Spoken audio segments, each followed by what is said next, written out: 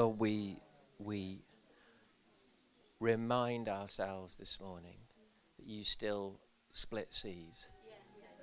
Whatever, every life, every household, every family, every individual here faces, we are your children. You are a good, good Father. If we hold in trust, you will split the sea. Maybe not in the timing that we like, but you split the sea. So we trust you. We are so thankful when things happen quickly, but we will trust you if you leave us in a place of patience and long-suffering. We trust you, God. You're a good, good Father. And as hard as it is sometimes, God, we step away from being victims in life, and instead we are sons and daughters of the King. Sons and daughters of the King. Thank you for your love. Thank you for your love. Amen, amen, amen. Isn't God good? Well, take a seat. We're going to talk about the power of the mind this morning. But I don't just want to do it in that, classic renewing of the mind sort of way. I want to talk about where God is leading his church, some of the things that are going on around the world right now that are really challenging. And it's almost like the longer you've been in church, the harder it is to pick up God's new thing. Whether you agree with that or not, it can be true. It's powerful, isn't it? This thought that our brains are much more powerful than we'd like to imagine. We'd like to imagine that we're free-spirited and free-thinking, that if God came and introduced something new, we'd grasp it with the neural plasticity of a 5-year-old. Is anybody willing to admit that I live with much more bias than I'm comfortable with? That's what I'm trying to get at, 4 of you, It's, let's turn to the Bible, shall we? Matthew 13. I've been reading a book called Unlearning this week. I don't know if any of you have come across it, but it's actually harder to unlearn things that we've learned may not have been wrong. It is like trying to ride a different kind of bicycle. There's nothing wrong with the other kind of bicycle, but if there's a demand to ride the new kind of bike, actually it's harder to change our habits and behaviors and perspectives than we think. And in reality, because it might take 8 months, most of us give up and stay with the comfortable bike that's easy to ride. Every one of us is wired to enjoy feeling confident, I would guess, right? We love to feel that we have ability, that we understand what's going on. Few of us like to, as it were, come back to that place when we feel that God is saying, just be like a child for a minute. Keep your neural plasticity. Is that the word? Come on, clever people in the room. God demands that we become like little children because that's where the kingdom comes. Yes. High levels of neural plasticity. I love change. I love new things. Even those that say they do, people like me, actually when it comes to it, it's really hard. And it gets harder the longer you've been going because remember, we don't live truth or see truth, we live perspective. We live bias. And so I just want to stretch that for a moment. And here's Jesus teaching exactly the same thing, the parable of the sower. So Matthew 13, Jesus is talking. He gives them this parable kind of partway through verse 3. A farmer went out to sow his seed. As he was scattering the seed, we know the seed represents the word of God, right? Some fell along the path, and the birds came and ate it up. I mean, let's stop there because that'll do for this talk. I want to talk about the path, not the other ones. It falls along the path. It's great that these days in our language we refer to how our brain is put together as neural pathways, don't we? That's really useful for putting these two things together. When the word lands on the hard, compacted paths of our lives, it's easy for the enemy to steal. The word doesn't go in. Have you noticed that God's word is often described as a hammer? I don't know about you. I prefer the kind of bath shower vision, don't you? I'll bathe myself in the Word of God. But the Bible also talks about the Word of God being a sword and a hammer and a fire.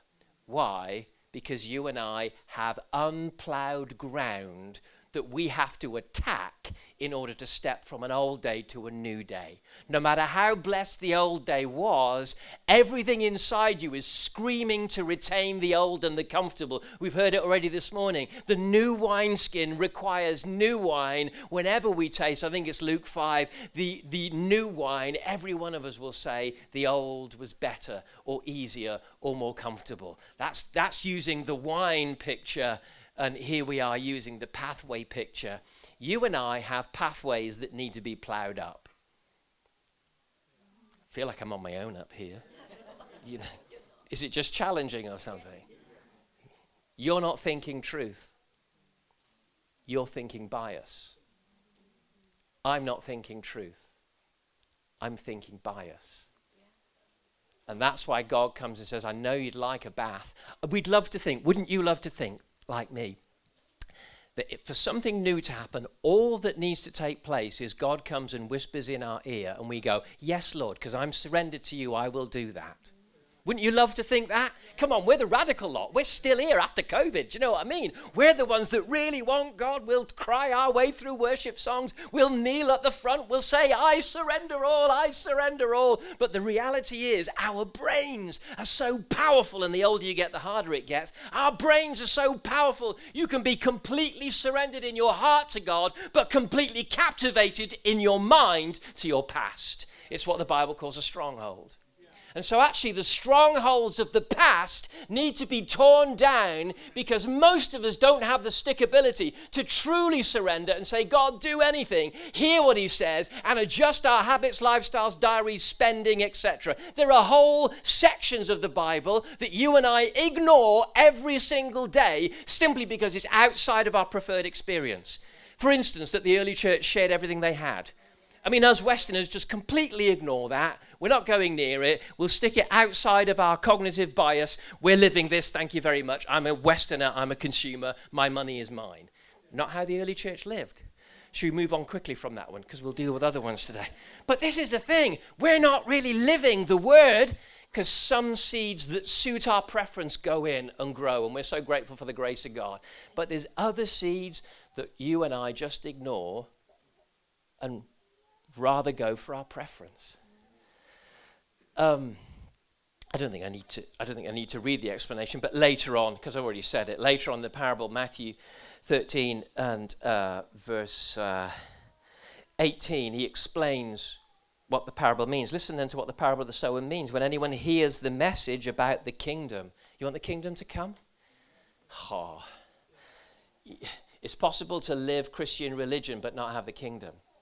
What's the signs that the kingdom isn't here? Lack of miracles, lack of new people saved, lack of healing, lack of the voice of God. You can sing your songs, feel the presence, hear the sermons, nod, say amen, cry through an I surrender. But if you haven't got miracles and deliverance, the kingdom isn't coming. Anybody feel a lack, a desert land of the true miraculous of God? Here's how to solve it. We want the seed of the kingdom to enter in our souls and bring about what God wants to do. Anybody? Tell you, I'm as challenged as anyone, perhaps more, by this message. So in trepidation, I share it. When anyone hears the message about the kingdom and does not understand it, the evil one can come and snatches away what was sown in their heart. This is the seed sown along the path. You can have knowledge of the kingdom. You all nodded to what I just said because we know that's scripturally right. But understanding is a different thing. We don't know how to do it. Why? Because we've got cognitive bias towards religion or past or old behaviors, rather than what would it be like. I remember going to Africa, the first time I went to South Africa anyway, and I turn up to meet this prophetess in the middle of the South African bush. She had a game reserve. She had 500 workers under her care, witch doctors that had come to Christ as she shared the gospel and all this kind of stuff. And she had grown up in South Africa under apartheid. She's a white woman, and she was ostracized from the church, one, because she loved black people, and two, because she spoke in tongues. And when I met this woman, the first thing she said to me is, "Oh, I can see your father." And now he puts his his glasses on the end of his nose and looks over them, and yep, that's my dad. And she went through describing my family. Remarkable. Describing my history. She'd raised the dead many times, prophesied to government. But as I sat and listened to her, and of course all of her background was nothing like my classic Pentecostal background, I sat there cross-eyed listening to this woman explain what she thought the Bible meant.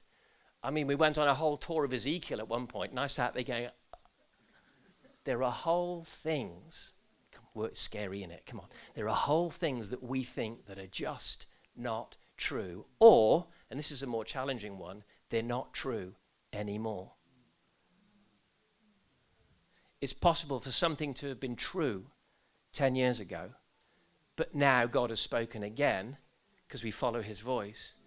He says, right, now I'm speaking something different now, so it's no longer true. That's more challenging.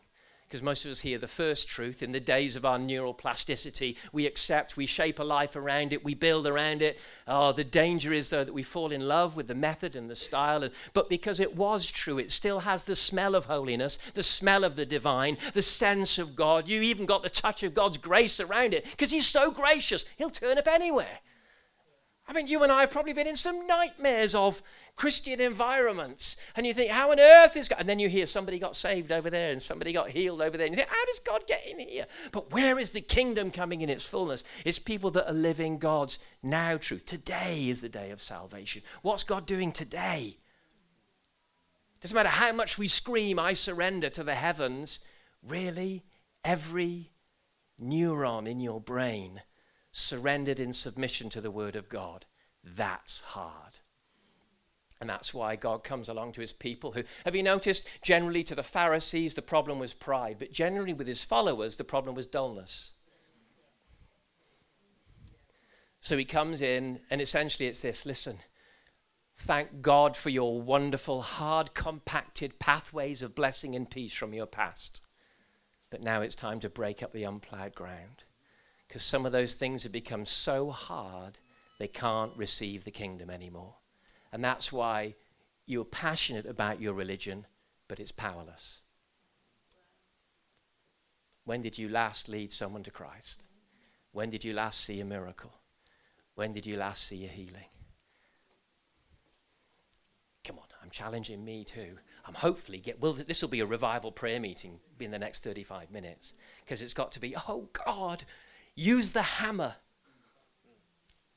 Smash the hammer into the dirt of the pathways of things that were right and holy and truth, but I have made a God of the ark. Come on, that's when Ichabod is born, when we begin to trust the ark of old method instead of the truth of God's word today. Wow. Getting something? My mum wants to run. 2 Corinthians 10 verse 4. This is the way Paul puts it. The weapons we fight with are not weapons of this world. On the contrary, they have divine power to demolish strongholds. We demolish arguments. Everybody say arguments. Everybody say imaginations. Say reckonings. Say computations. That's what that word means. We demolish ways of thinking. Not in others, in ourselves. Your greatest threat is not the devil, it's your past. And you'll be in the prison of your past until you break up and demolish the arguments that created your past. And say, God, I'm willing to come to you with an open heart. Within the realms, within the boundaries of your word, speak. Who was it that said recently, God came to Gideon? Was it the angel, whatever? The Lord is with you, mighty warrior. And Gideon said, if God is with us, where then are the miracles? Should we use that as our plumb line? So if you're right, if what you're living is correct Christianity, where then are the miracles? Or are you living Pentecostal religion? Or for some of you, Anglican religion that's been transplanted into a Pentecostal setting? Or Methodism, patterns, the history of, I've belonged to, 3 or 4 churches in my lifetime. I can't help but carry the good, but also the pathways of those experiences. And God's saying, okay, it's a new day, new era, new wine, new wineskin, new things. And it will be hardest for those that were busy about the last season in God. Amen?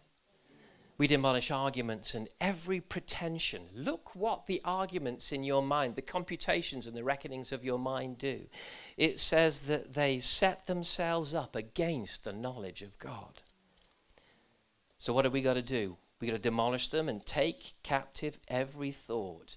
Listen to this. And make it obedient to principles. No. Bring your thoughts back to Christ and say, God, would you speak again? Amen? The past has a strong hold. Okay, so let's move on to what God is saying. And I'm going to hammer away. I've been hammering for 2 or 3 years, and I'm still hammering, and I'm hammering me as much as you. But that's why we need a hammer. That's why we need a sword. And God, by his grace, usually keeps speaking again and again as he re-hammers new pathways into our minds to change what we think.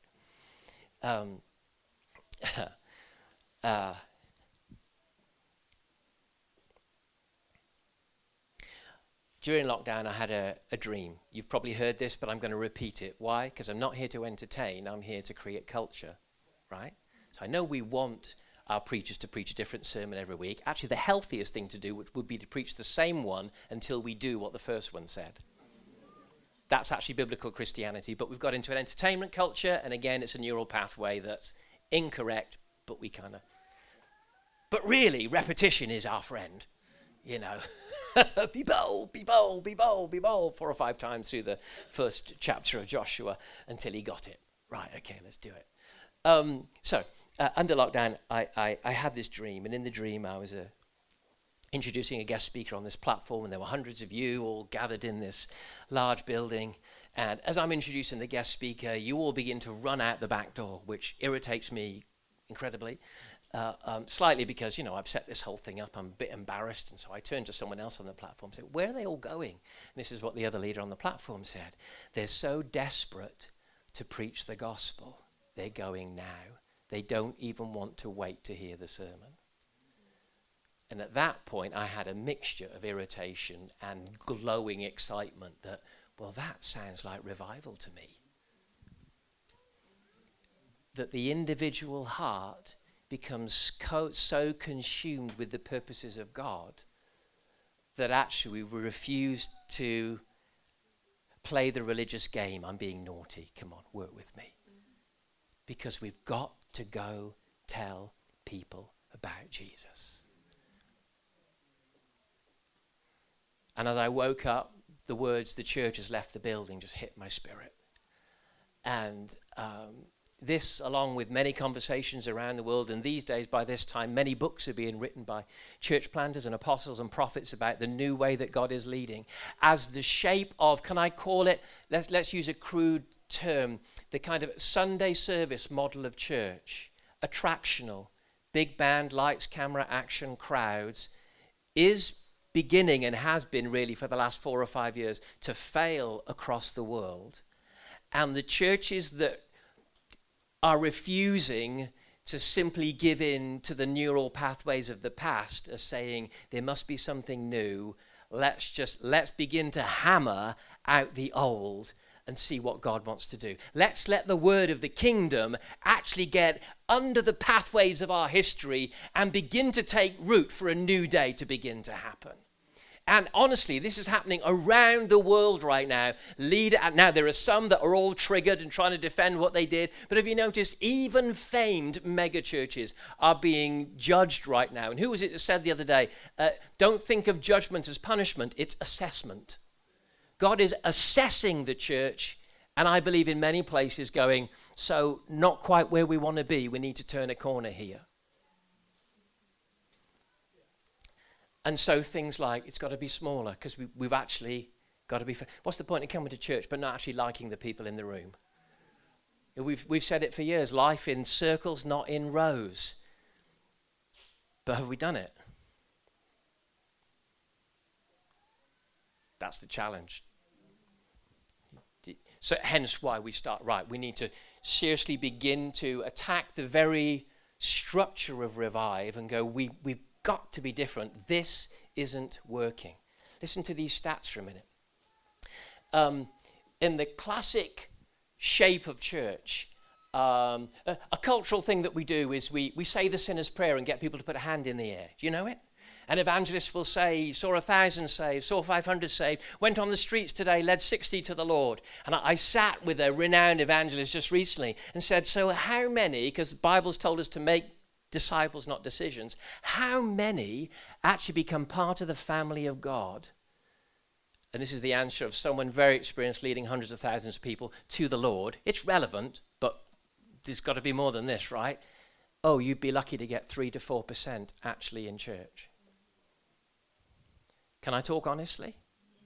The American church has assessed recently its efficiency, should we put it this way, and looked at essentially, let's take the income of the American church and divide that by the amount of people that actually get saved, at least to the point of baptism. Let's do that much, right? Because we know a hand in the air is very early. Most don't make it even to baptism, let alone beyond.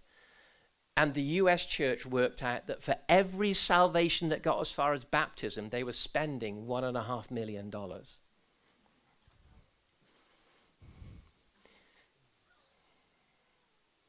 In a third world church, it's about $6 per person. Something's wrong with the model. This first started in me about 5 years ago. I remember talking to Jason. We were chatting about it. It had been a difficult year in Revive, and I remember I could see the attractional model or the Sunday service model failing. And we were chatting about various things. And it came up. I said, Jay, I think there's only about 6 people this year that have got saved. And you can point to them in a room and say, look, they're still here this year. And he says, so what's your income? And worked it out. And he said, my lovely brother, he said, so you've spent about $75,000 on each salvation then? If you take your church income and divide it by the amount of people actually fulfilling the mission that you're called to do, because we're not called to keep each other happy, keep the heating on, sing the songs. We're called to go reach the world and make disciples. Amen? You're spending about 7. And it was in that moment and in that year and in that time where I went, this model is failing. God, what are you doing? Little did I know that pastors, apostles, prophets around the world were doing the same thing, going, this model has to change. Essentially, this is not working. Now, I know in a room like this, there'll be plenty of us, me included, that go, but my preference is to just do what we did, harder, longer, louder, stronger. But the truth is, it's costing more and more to run Sunday by Sunday attractional churches. And actually, most of the congregation are let's say less and less of the congregation are getting mobilized into ministry. Instead, we're getting anesthetized into entertainment. I got really loud amens to that, Andrew. They really like this one. So, because I think we're here to do more than entertainment, or have a morning we will walk away going, it's great, I feel slightly less guilty than when I arrived, I feel slightly more energetic. That's not the point. Is it, really? Most of the people in this room are going to be mature Christians, right? We're here to be mobilized. To go reach the world. Every one of us. Me.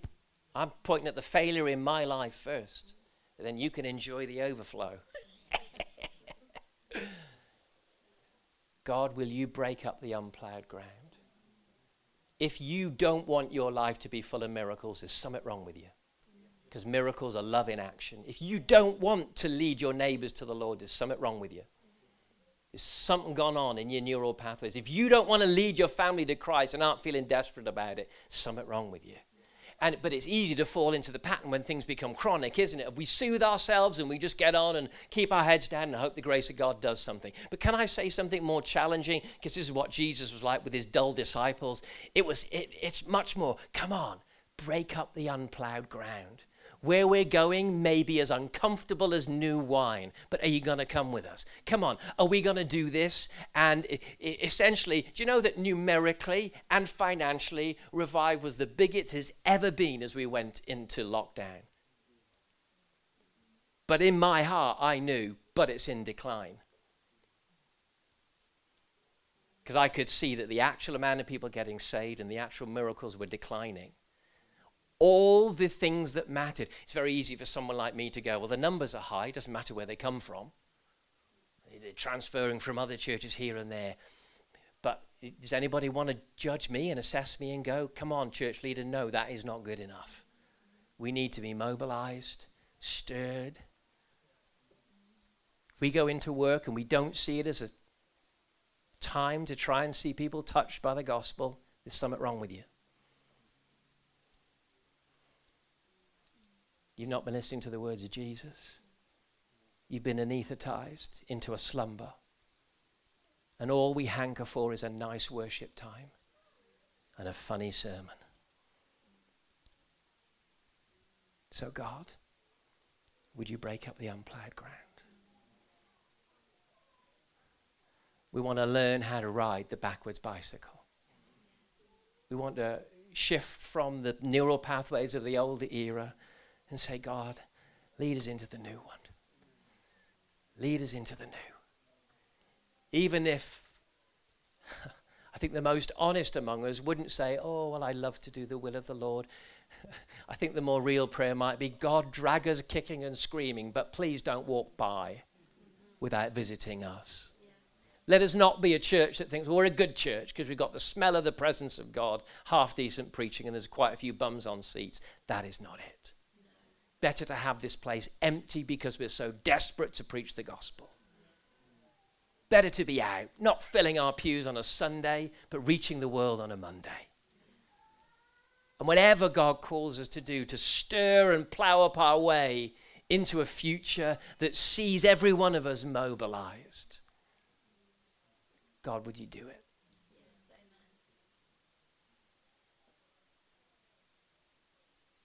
amen. Like the disciples. We've worked all night, caught nothing. So God, we need to hear you. I believe whispers are coming from heaven in this time, nudging us towards the new thing that he has for every one of us. But they're whispers, and the past shouts loudly. And our hurts shout loudly. And the Western consumer society, doesn't it, shout loudly. But we'll stand before the throne of God one day, won't we? And they'll go, did you really enjoy? I'm a celebrity. Get me out of here.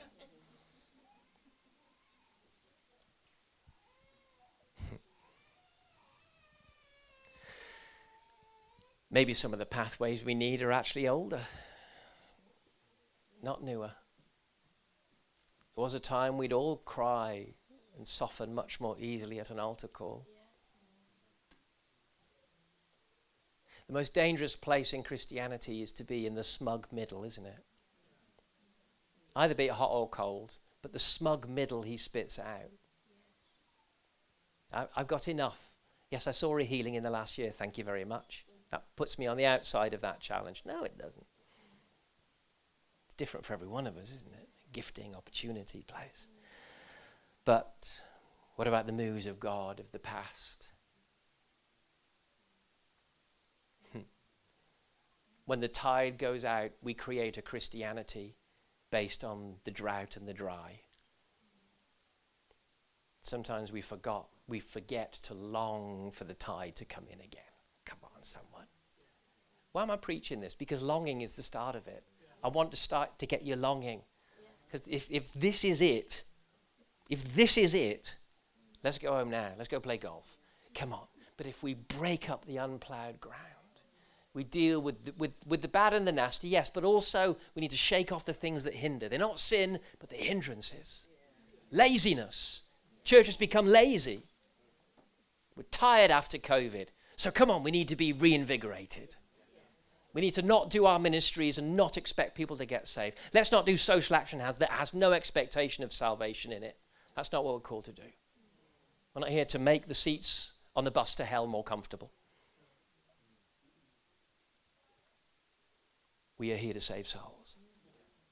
Should we stand in God's presence? And then we'll take communion in a moment because we're going to need it, aren't we? Come on, you've done so well. Oh, Jesus, help us. God. So you say what you want to say, pray what you want to pray. But essentially the theme is break up the unplowed ground, God. Break up my hard-heartedness, my laziness, my dullness. There must be more than this. And I'd rather we had a revival prayer meeting for 15, 20 minutes than I played a sweet song and we sang and felt better. Let's break our hearts, not our garments. Come on, let's pray.